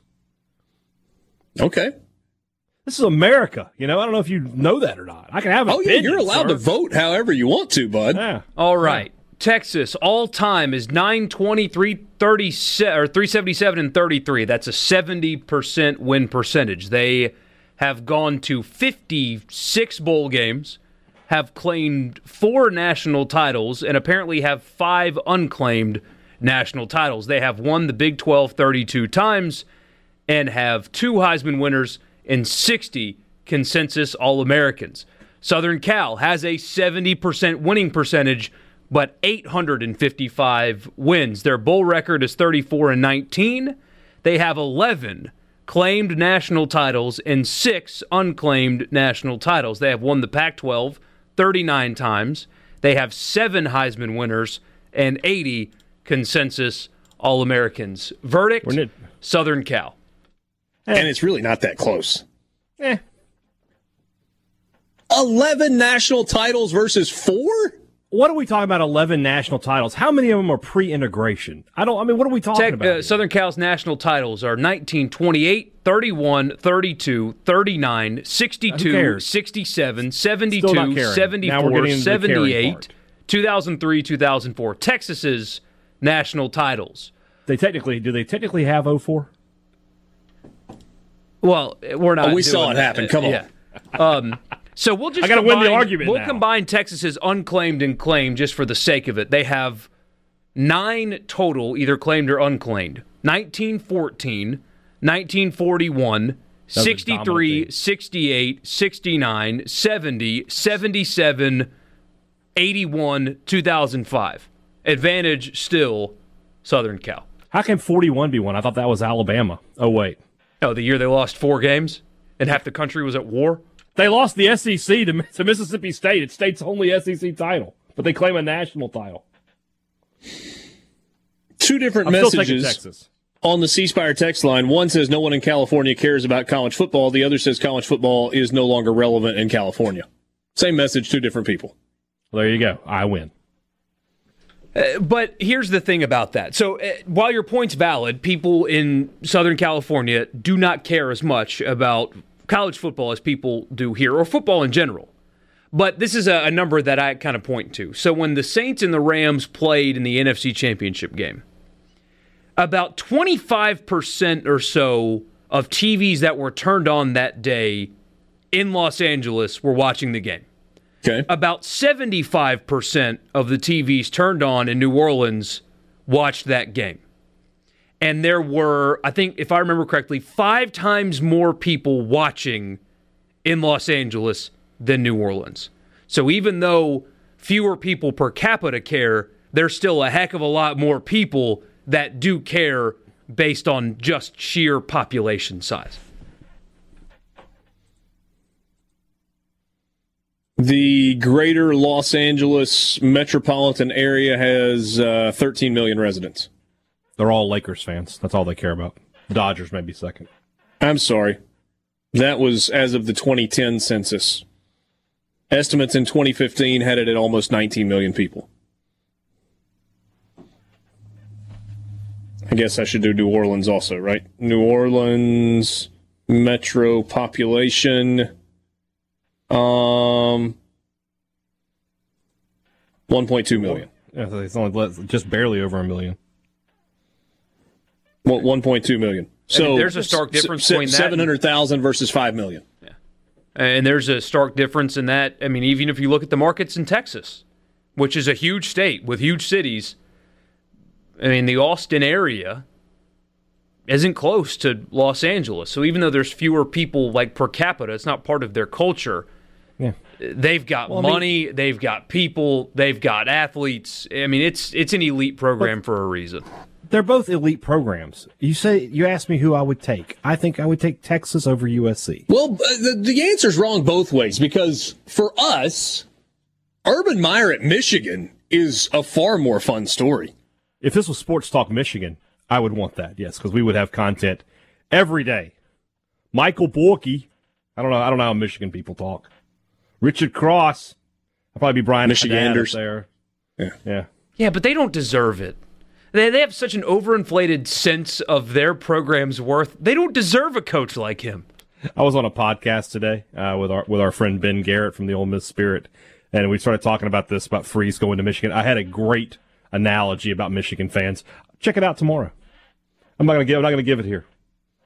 I don't know if I can, to be honest with you. Oh, I was gonna say, this is our radio show, so yes, you can give it, unless you can't give it. If you've ever seen the South Park where Kyle moves to San Francisco, it's sort of like yes. Okay. Borky got it. Saturday games. We got down to Clemson and Florida State. Florida is at Vandy. Florida's number 6 in the country, 31.5-point favorite. Coastal Carolina is a favorite at home against Appalachian State. That could be a fun game in the Sun Belt. Yes, sir. Yeah. App State at 6-1 on the year. Coastal Carolina undefeated at 7-0. The Chanticleers are a 5.5-point favorite. LSU Arkansas is at 11. That line has continued to move. LSU is now a 2-point favorite. That's crazy. You want to talk about name your score? Say? Is Pittman back this week? Do we know? Yeah, he tested positive, so he would be back. Yeah, he's got fewer days. The guy that actually had it has fewer days. Right. Number 8 BYU is hosting North Alabama. Feels like a bit of a name your score game. I think it was your buddy Cole Kubelik that put on Twitter earlier, and I think it's a great idea. BYU and Liberty should play each other at the end of the season. Just add the game. They can. They don't have a conference or anything to worry about, really. So add that game at the end of the year. Because I don't think the playoff committee would accept either one. But the winner of that game at least gives them something to think about, Puts them out there. Forgive me if I missed this, but did we mention that the Pac-12 announced today that they're going to allow non-conference games? In basketball? No, in football. I mean, if you're BYU, aren't you doing everything you can to get a game with like USC or Oregon or something just to make a case for the playoff? Absolutely. Be interesting to see if that happens. Southern Miss, another home game. They are hosting UTSA on Saturday. Number 7 Cincinnati is at UCF. Fun game in the Big Ten. 2:30 on ABC. Number 10 Wisconsin. 2-0 at number 19 Northwestern, who is 4-0. Another chance to see Graham Mertz play. Tennessee is at number 23 Auburn. Bedlam happening at 6:30 on ABC. Number 14 Oklahoma State at number 18 Oklahoma. Look at a few more of the games that are happening this weekend when we come back. Sports Talk Mississippi with you. C-Spire text line. Sometimes you ask questions that are really simple answers. This one I can do for you easily. Is Ole Miss going to play this Saturday? No, they are not. Their game against Texas A&M has been postponed due to the number of Texas A&M players who are currently quarantined due to contact tracing. They do not have enough players to play the game, and therefore the game will not be played. Source? Oh, no. That's 100%. There you go with those unnamed sources again. If I tell you it's Easter, you better go dye your eggs. William in Belmont. I was born in Sacramento, California in 1965. I didn't know about college football. The only one I heard about was the Trojans, but it's not like that in the South. I've been here since 92, and I love the South.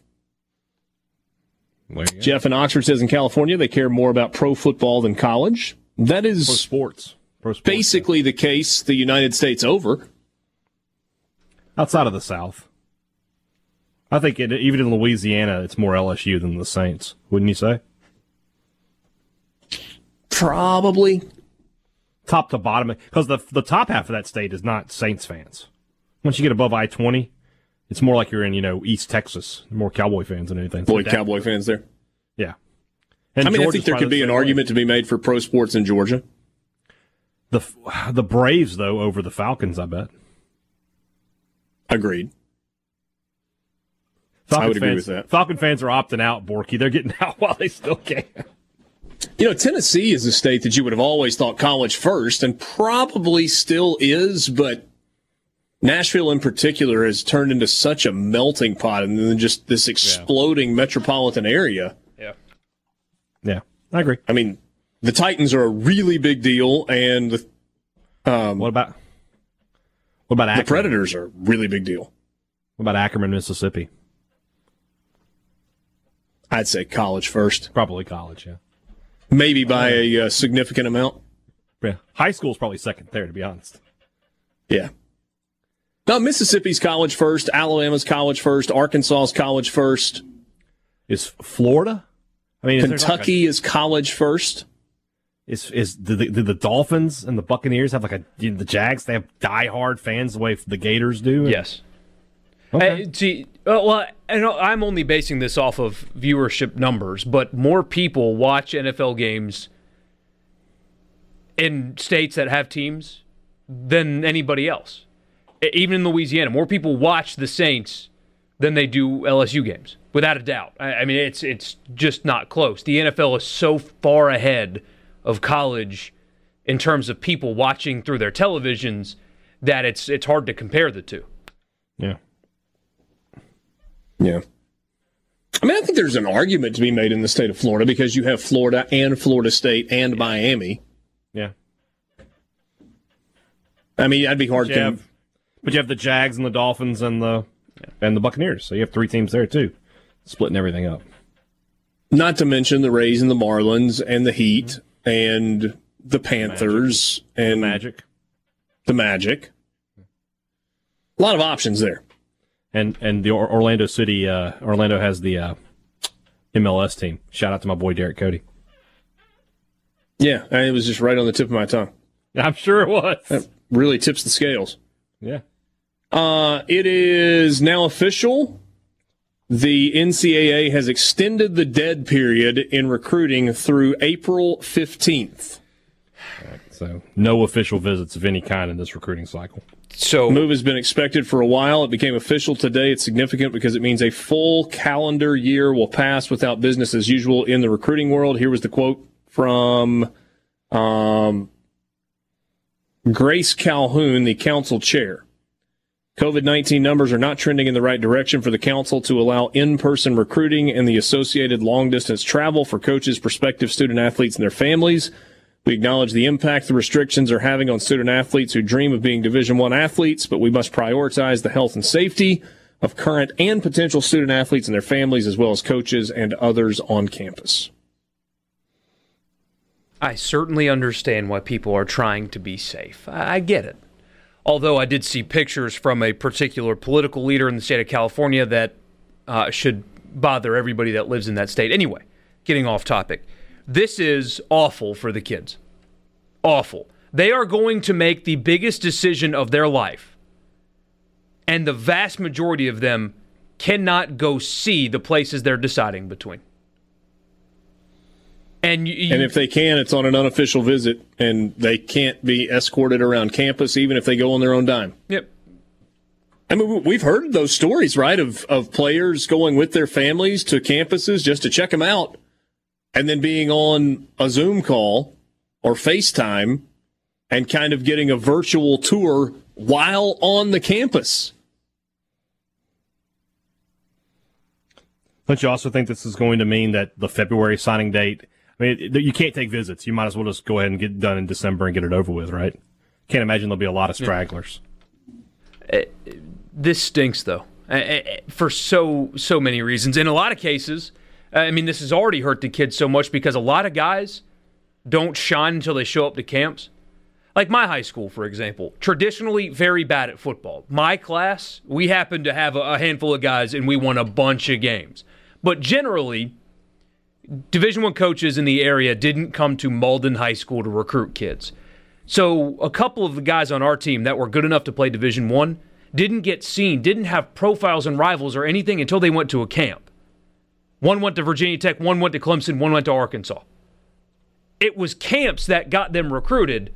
Those guys don't go to those schools this year. They end up at Newberry or the schools that were looking at them before they got to go to camps. And that's when they got noticed. Those have been taken away.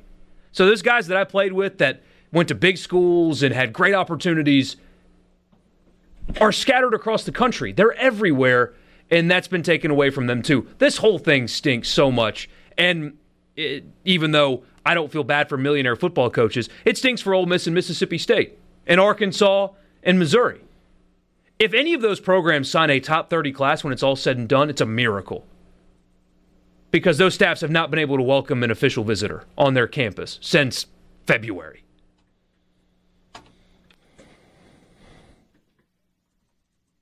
I mean, it's the most difficult recruiting cycle ever.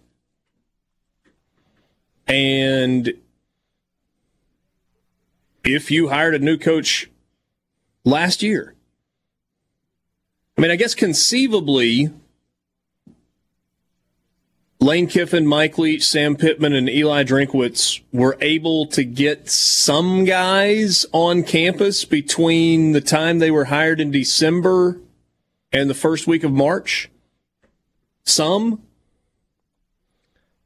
I think but you had some dead period that was mixed in there as well. I think State had a junior day in February. I think. I could be wrong on that. But aside from that, those four new staffs in the SEC only, I'm not talking about anywhere else in the country, have not had an official visitor in the process of trying to build. So it was piece together a class when you come in as a new staff, do the best you can, and then you really get ready to ramp it up for year two. And then think about South Carolina. Seriously. They're about to hire a new coach who is going to try to piece together what was a virtual class,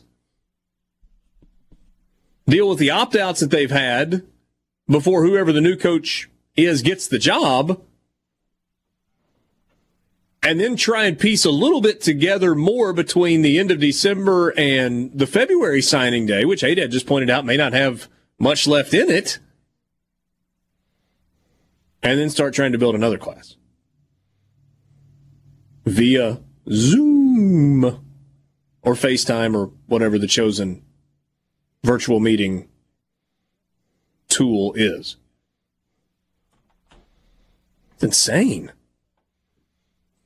Meanwhile, saw a quote from Bruce Pearl yesterday complimenting his assistant coaches. He says, look, there hasn't been an NCAA tournament since Auburn went to the Final Four. So we're closing in on 2 years since Auburn participated in the Final Four. There was no NCAA tournament, and so they're still selling that, the brand identity that they garnered from 2 years ago. And they've been able to continue to recruit. It's so hard if you haven't been able to establish some in-person relationships. So, Borky, you don't think any of those 4 schools, and maybe we add South Carolina to the mix because of what they're about to go through, will finish in the top 30 in terms of recruiting rankings? They can. And so Arkansas and Missouri are currently higher than they're going to be when it's all said and done. Their classes are basically full, and they're not filled with super talented guys. They're just ranked high because they're full. There's a chance Ole Miss can close well. Mississippi State's currently in the top 25. Ole Miss is in on some 4-star blue-chip type guys, and they can get up there. But if you sign a top 30 class this year, if you're one of those 4 or 5 schools, we can add South Carolina, you celebrate. Because acquiring that kind of talent when you couldn't host anybody is a massive win. We will wrap up. A SuperTalk Mississippi media production.